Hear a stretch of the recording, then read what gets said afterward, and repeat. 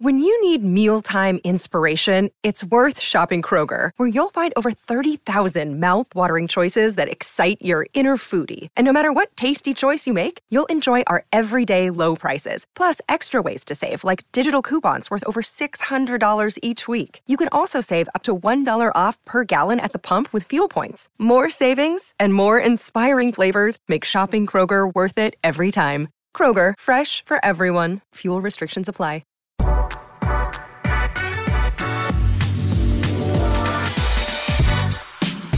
All right, on the line now is Justin LaPera. He is the director of a new Husker football documentary. It's called Day by Day: The Rise. It's a two-part documentary film series about the 1990s Nebraska Cornhuskers dynasty led by Coach Osborne. It's going to debut May 12th here in Lincoln. And, man, I am fired up to dig into this thing. You watch the trailer. You go to the website, daybydaymovie.com. There's a ton more information there. But, Justin, first of all, thank you so much for joining me. How are you, pal? Doing good. Thanks for having me. Doing great.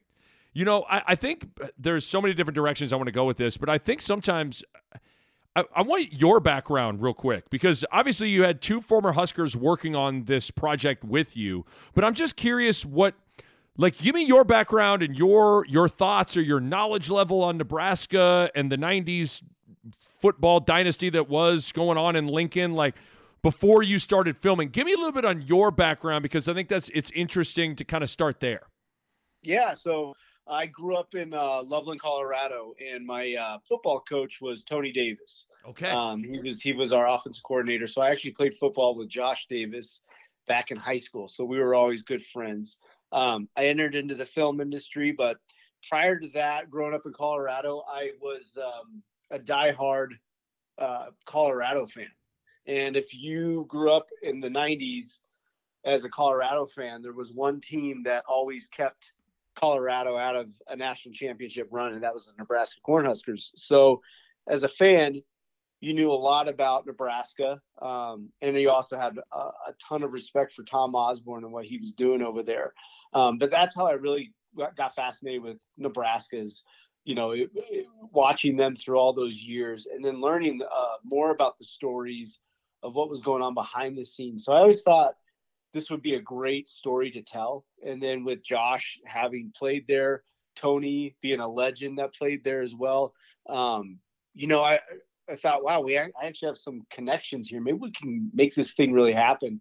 Prior to that, I was working in LA doing film. So I've been doing documentary film work for about 15 years now, primarily with sports production. So this was always something that was kind of on the back of my mind. It's something I always wanted to do. And we were able to just kind of put it together by Josh Davis coming on board to help facilitate that, as well as Mark Brungart, who also played for Nebraska. And so the three of us were able to kind of put this thing all together, and then brought in my wife, Deirdre, who's our executive producer that handles basically the management of the production. So it's a small group of us with a dream project doing this thing. And so that, just kind of came together there, and Josh lined up all the interviews. And with that, what's important about that is the interviews that we got are it's pretty much anybody that we could get that was a part of the program back then in some way. And you have to kind of be in with that fraternity of people in order to pool all these people together and to get Tom Osborne involved. So that was very critical in this. And that's what kind of really makes this special, is we wanted it to be told by Nebraska fans. We wanted to be told by Nebraska players, the players that actually lived it and the coaches that lived it, and not so much me. And so we went through over 50 interviews to get this thing told, and to hear really kind of behind the scenes, the stories you haven't heard. Some of them you have, but a lot of them are what went on behind the scenes that these guys really didn't want to talk about back then during that time when they were being interviewed, that now they were willing to share more of some of the things that went on amongst all this adversity that they had to go through in order to get those national championships. Yeah, Justin, it's interesting. It almost feels like, being a guy, I'm born and raised in Nebraska, grew up in Lincoln in the 90s. So, I mean, I was immersed in it, and felt like there's been this reluctance to have a documentary type of film made on this dynasty. And I think I think you having a bunch of former Huskers had to be integral in getting everyone comfortable in telling this story, because this is such an important, I mean, in some ways, this is like what defines the state, right? Like, you talk to the level of pride people have in what took place with this football program in particular from, 94 to 97 is something that I think a lot of the players, if they were going to do it, they wanted everyone on board and they wanted it done right. Did you get the sense that there was almost like, well, I'll do it if he'll do it. If he's talking, then I'll talk. If I will, like, there had to have been, because I've just always been surprised that no one's been able to get a documentary like this done yet. Right. Well, I think with Tom Osborne wanting to be involved and jumping on as our very first interview, that helped a lot. Yes. Because Tom, his big thing, and which we promised him we would do, is he just wanted to make sure the story was told accurately. He's been approached in the past by different networks, and he just says, basically he's worried that it'll get fabricated. And really, with this story, you don't need to fabricate anything. It's an amazing story, but I think it's that thing, that theme that you'll notice in this 2-part series is I don't want to let Tom coach down. And I think there's a little bit of that when it came to when we were asking these guys. I'm sure Josh could probably speak more to that, but I'm sure part of his pitch was, hey, Tom Osborne would probably really like you to be a part of this. I'm sure it was a big part of the pitch for these guys to maybe want to jump on board. Why? So you mentioned it's 2 parts. Outside of just kind of maybe length of time, because I'd imagine you had just hours and hours and hours and hours and hours of footage, and you got to kind of skim it down a little bit. Outside of just the length, did it feel like, because part 1 is about, the way I understand it, and you can kind of expand on this, is about kind of the rise and the journey for Tom Osborne to win his first national championship in 1994, and then part 2 is that kind of staying on the mountaintop, and then the 2 titles that then followed in 95 and 97. Did there feel like there was a clear separator to the story to you after that 94 title? Yeah, absolutely. That was a big part, like you mentioned, on the length, but yeah, that was a huge part of why it needed to be a 2-parter. And I almost hate calling it a 2-parter, even though that's what it is, because it's really 2 very different movies. And that the stories and the themes are very, very different.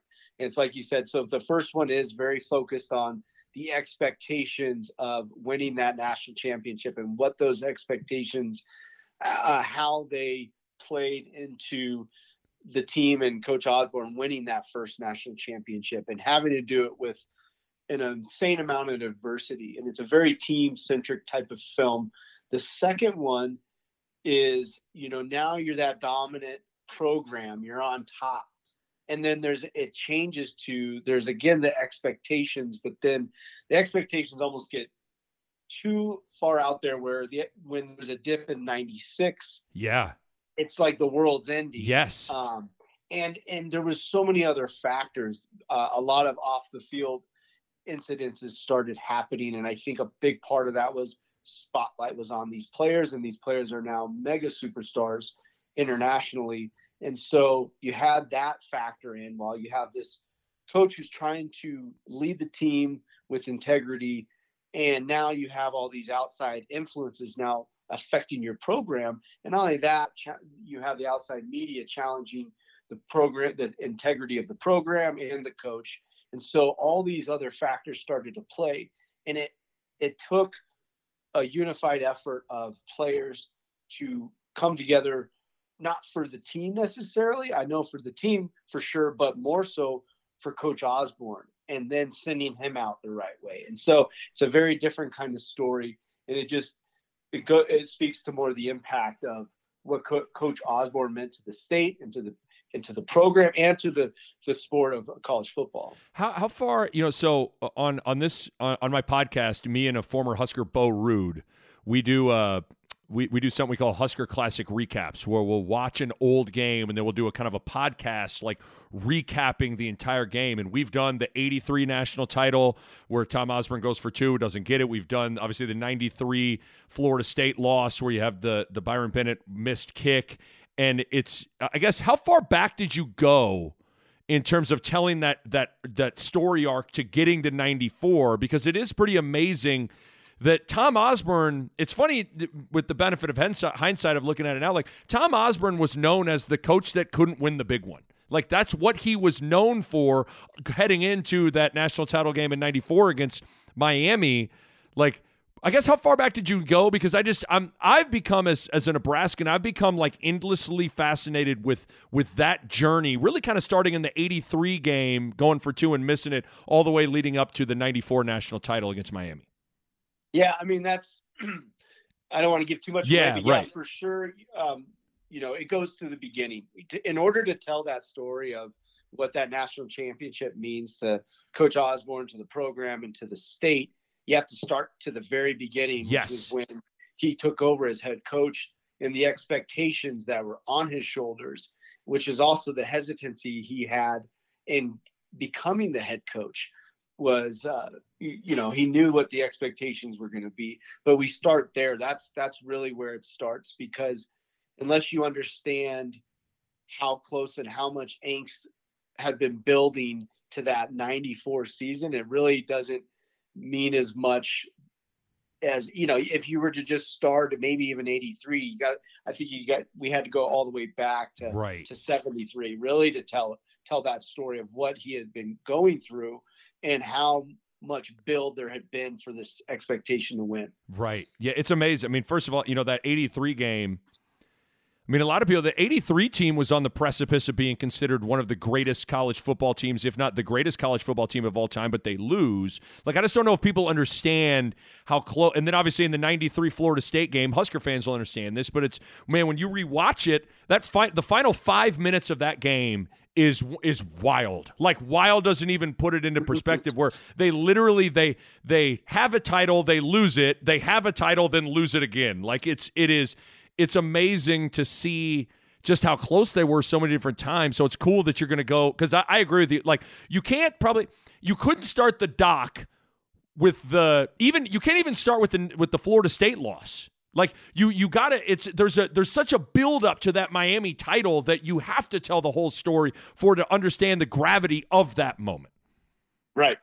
And it's just when you got to part 2, now having the value of gaining everyone's perspective, did it feel like for everyone else that getting to the mountaintop or staying on the mountaintop was more challenging? Or is that kind of maybe like the crux of the questions in some ways? Yeah, that's a good question. I think when they got to the top, they wanted it so, from what they said was that they wanted it so bad that it wasn't like, oh, let's celebrate and we're going to enjoy this national championship. They were in the gym. Grant Wistrom talks about they were in the gym getting ready for that 95 season immediately after that game. They were like, it was kind of like, Matt Hoskinson talks about this. It was like throwing a chunk of meat into a tiger cage. Right. It's like we got a taste of it and we just wanted more. And so, and then what happens in that season is a lot of the things behind the scenes are what really pushed them to that dominant level. There was a major chip on their shoulder with media and a lot of false things being said about them that really kind of pushed them over. So that's a good question as far as if it was more difficult. I would say that definitely from what I experienced from the interviews and stuff, getting there seemed to be a lot more difficult than when they got there. But then the expectation of staying there, as Scott Frost will talk about in his interviews, is so unrealistic. And yet they were all in belief that they can keep doing it. Justin, you brought it up a little bit ago, and sometimes you don't know if your memory gets distorted or it gets embellished over time. But I do literally remember I would have been 12 or 13 years old when Nebraska lost to Arizona State in '96, and it felt like you're not exaggerating when you say it felt like the world was ending here. You just got undefeated 94, kicked everyone's 95 undefeated. I'm so glad because I'd imagine that was a huge moment. Because then there were a lot of people that were doubting Frost at that time. Like, I think I think that probably was an interesting that had to have been an interesting. The 96 team had to have been an interesting one to delve into in part 2 a little bit. Absolutely, and you know, it's great. We did get to sit down with Scott Frost about that season, and he's very open and honest with what he went through during that time. And yeah, I mean, you don't have the great story without that unfortunate season. Yes. And that's what really makes movie 2 incredible is you get to the top, but then that drop and what that did and how they responded was what was so important in that 97 season, because they had their backs against the wall. Just like in 94, there's, you know, those 2 seasons, I think when people revisit that, they're going to understand like, well, they shouldn't have even had a chance at a national championship. They had so many things backed up against them, and they just kept making it happen. And that's what's fascinating with this first movie I think a lot of people forget. They remember the Miami game. They don't remember going down to your third string quarterback, which is a walk-on, going up against Kansas State, who's ranked 17th in the country and doesn't look to be slowing down, you know? So, and then to have to go against Colorado, who's got Rashawn Salam and Cordell Stewart there, and you're playing with Brooke Berringer, who's still, you know, kind of on the mend, getting better from his injury, and just playing lights out. It's just incredible what happened there. And so when you revisit that, you go, wait, they had everything against them, and they somehow still found a way to win it. The Nick Bob Podcast is brought to you by Pella Windows and Doors, and I want to talk to you guys about energy efficiency. And if you go onto Pella's website right now, you look at it, and how about this? 1, 2, 3, 4, 5 different types of windows or doors by Pella won the Energy Star 2020 Most Energy Efficient Award. That's big-time stuff right there. And they achieved that in a couple of ways. They got insulated glass, which slows the heat transfer, keeping your home at a more comfortable temperature. They got types of low-E glass, which is a glass coating that has been optimized for your climate. They got triple pane glass, which you can upgrade to for increased insulating airspace. And within all of that, one of the keys is proper installation, which is key for window and doors to perform at their best. And you know the Pella experts are excellent at that. Bottom line, energy efficiency matters in making your home more comfortable, and Pella windows and doors are at the top of the line when it comes to energy efficiency. Check them out online, PellaOmaha.com. That's PellaOmaha.com. And we're getting in the weeds here of part 2, but I mean, even the parallels even to 97 is like the Missouri game. You know, they were. I mean, you have the infamous Davison catch, and just, you know, the 2-minute drill leading up to that, where to me that's the defining moment of Scott Frost's career. Like when Frost takes the field on that at the end of regulation, like that's Scott Frost's legacy on the line to me, because they had to win that game to get to the national title. And yeah, the 97 season and the 94 seasons in the pursuit of getting there, man, were there some moments where they really. I know after the fact it seems like it was smooth sailing, but man, they had to grind, whether it's self-imposed adversity or various things from the outside working in, or just tough games itself. It was a journey. It was a journey. Yeah, and I think a lot of that motivation in that final season was for Osborne, and obviously they didn't know at the time that he would be leaving that year. And in fact, Coach was planning on leaving in 96, and then decided to come back because of Grant and Jason Peter coming back, and that kind of changed. Yeah, he decided to stay. So, but there's still just something about that season that's moving those guys in that direction. And then obviously when they hear the news that he is going to be stepping down or retiring from the head coaching job, then it becomes, you know, not only do they're going up against Peyton Manning, and this team should be very well matched up against them, and they just lights out. Right. All the motivation in the world, and it was. I think a lot of that was for Coach Osborne. You know, one of the things in watching the trailer and listening to you talk about it that's interesting is, like, one of the things that was unique in The Last Dance, the Bulls Jordan documentary, was I'd never seen documentary filmmakers hand a subject an iPad and say, here, listen to what this guy had to say, and then you get the reaction to it live. Like, I think that's a unique thing. One of the unique things I think you did is these roundtable discussions. Where instead, now you have a lot of one-on-one interviews, obviously, but it looks like you have these roundtables where you put 4 players or 3 players or however many it is, and you kind of let them go. Did that end up maybe being the most fascinating stuff, were those roundtable discussions with the players? Oh yeah. You could have, I mean, those roundtables would go, anywhere from 2 to 3 hours. I think one of them even went close to 4, and you could put that on TV and that would hold itself. It right. was absolutely incredible when they would go back and forth from the little arguments they might have over different scenarios to, one of the older guys kind of filling in the younger guys on like, oh, I've never heard that about what happened. And specifically like Corey Dixon talking to some of the Custer Johnson, those guys about the 93 game against Florida State, and the kickoff and, yep. that got called back and what that meant to him, and the impact that had on him. But then the funny stories you put in Dwayne Harris with Jay Foreman and Mike Rucker, and you get some amazing stories.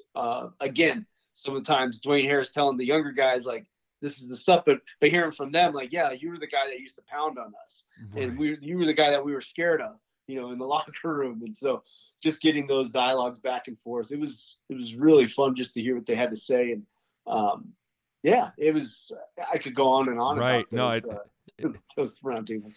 You brought up that whole thing. I don't want to let Coach Osborne down, because that had to be a big part of something that permeated throughout that locker room, because I am always fascinated, Justin, by the juxtaposition or contrast of, you have the soft-spoken, stoic, doesn't curse Tom Osborne, with how his teams would kind of just rip your head off, right? Like, they usually kind of say teams are an extension of their coach, and while there are definitely elements of Tom Osborne riddled into the fabric of that team, the execution, the details, the attention to detail, all those kinds of things, the personality of the team, did you feel like it matched the personality of Tom Osborne? Like, I always found that fascinating from the outside looking in, how I don't know how much those two things aligned, but they worked like yin and yang or something.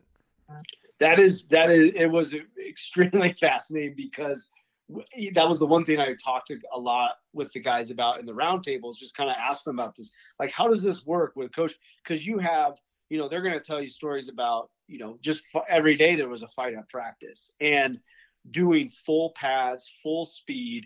Quarterbacks can get hit. That was Osborne's philosophy, is like, you're playing full speed all the way up to these games, so that when you get to the games, it's almost easier than the practice that you just had.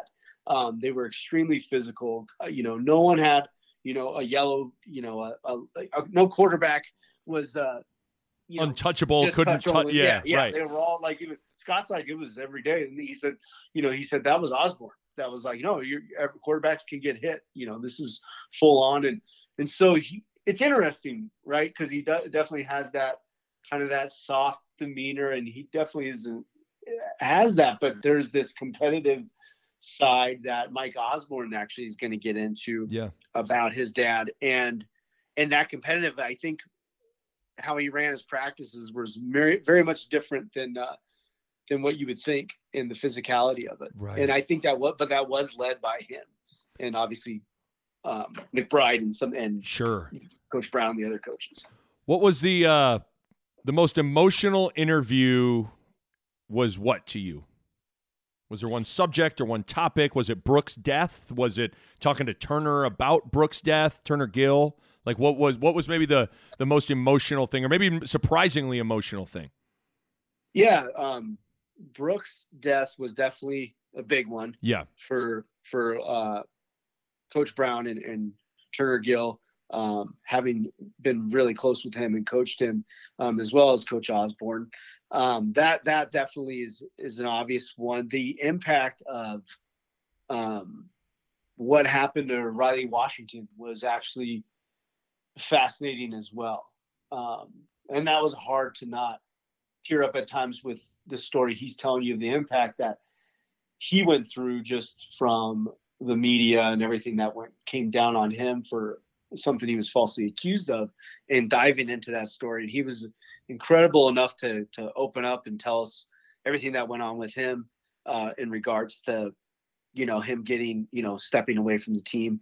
That's another one that stands out. And definitely, I think you're going to hear the guys get emotional at different times over different topics. What's really incredible is that 93 game. Some of your biggest and baddest dudes are tearing up, if not just, waterfalls coming down. And that would be, with Dwayne Harrison and Troy Dumas and even some other guys, just when you get into that game, the pause to conduct yourself, to make sure you don't tear up or don't, so you don't tear up. Whereas I think some of the other guys were just more open to being vulnerable in that place. But that definitely was a very, very emotional, surprisingly how emotional that game was. But that is the catalyst, really, when you see how emotional they get still about that 93 game, that 93 season. It's amazing. That is, you can feel it. You understand the catalyst of how motivated and how focused they were to getting that championship. This is maybe a tough question to answer, but like after listening and studying this dynasty and what took place at Nebraska in the 90s, does the blueprint of how Nebraska did it, is it replicable to today? Because that's kind of the crux, Justin, of a lot of the discussions around here amongst Nebraska media and fans of like trying to recreate that time. There are certain things that like are timeless and like, oh, you can just take that plan, that blueprint, and boom, apply it to today and it's off and running. And sometimes things are like are solely worked at that time. Like, does it feel, like when you watch this, do you sit there and go, man, I don't know why people don't take this and apply it to today. I'm sure there's probably elements that you can and cannot, but how would you look at that? Yeah, I think some of the philosophies and definitely some of the elements, but yeah, a lot of it, the guys will tell you that you can't replicate today. Yeah. And the reason for it is the physicality of practices and the demands that the players put on each other and the demands that the coaches put on the players. Things that the rules have changed so much with the NCAA. I think Coach Frost would love to implement the way that they used to practice. And he even says, they're not allowed to practice the same way that they were then. And I don't know all the details of the rules and stuff, but I know that was a big theme was, but there is one thing that you can take away from this that is interesting that I hope younger viewers would watch is that another big theme in this is that there's so many players, including Lawrence Phillips to Tommy Frazier to Brooke Berger, these huge impact players that were very, very close to leaving. And with the, transfer portal now, they'd be gone. And that's the thing is they didn't, and they stayed and they built something. Not only did they build something, but their legacies were created through that. And so that's a big theme. And so, yeah, there are some things that you probably could replicate, but it would take a commitment from these student athletes to stay when things are tough. I'd imagine because of just the inherent nature of the title of the documentary that we probably won't go down this road, but like, are we going to see anything on the 25 years that followed the last title in 97? Because I do think like a part of what makes this period, this dynasty for Nebraska even more remarkable, more amazing is the 25 years that has followed it of, no conference title. You get a conference title in 99, but you get one conference title, and then that trophy case has been empty, and it's been a revolving door of coaches and athletic directors and all that stuff. Like, because I think that's kind of also a part of the story that props up the 90s run too. Right. No, it doesn't. We don't touch on that a lot just because there was so much. We covered a lot of that, but the problem was, we have. Our first initial cut was 6 hours long. Man. And that was like, this is good. And it was 6 hours. And so it's like, okay, well, we got to cut this. We got it down to 4, but that's about as as far as we could get. But that tells you how much we had to cut of things that we would have loved to have kept over, 2 hours worth of content. So yeah, that's just something that we didn't, there was just when we, it really ends, and I don't want to give away the ending, but it ends with,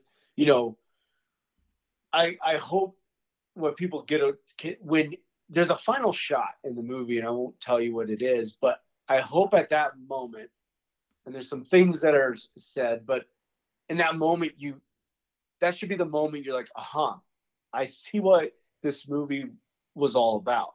And not only that, I hope the viewer actually can take a lot from it, and it'll hit you in a certain way, and it'll hopefully hit people in different ways. But there is a shot, and it's the reason why it's the last shot. And I think it just speaks to, it leaves you with, this is what this whole story was all about. And so unfortunately, we don't get too far past Coach Osborne. Well, the way you just gave me goosebumps with that little tease of how the final shot. So I guess that's maybe a perfect way to kind of wrap this thing up here. Justin, man, as a Nebraskan and as someone that just, loves the program, I'm so excited about this. The trailer looks incredible. Lay out how people can see the movie. It looks like the debut is May 12th in Lincoln. I guess lay out how people can get tickets, where they can see it. What do they need to do? Yeah, so definitely go to daybyday.com. That's where you can get the tickets, and definitely get your tickets soon, because we're going to be showing it on May 12th, 13th, and 14th. So Thursday, Friday, and Saturday. And then you're not going to be able to see it for a while.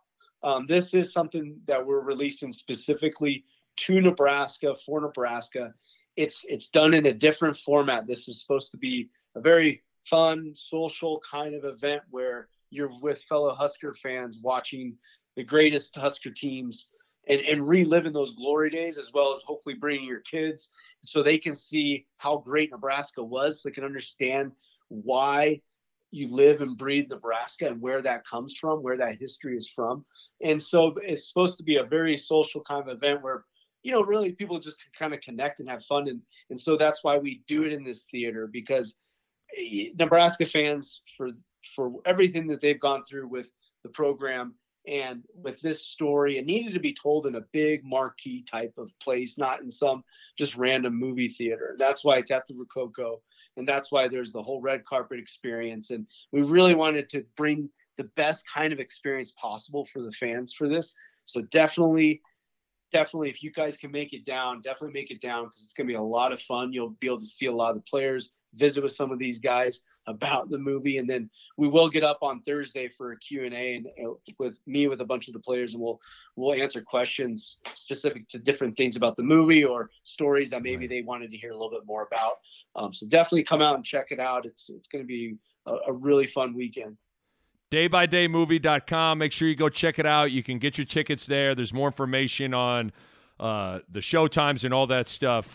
Justin LaPera. Justin, man, thank you so much for doing this. I can't wait to see it, and I appreciate you taking some time out to preview it on my podcast, man.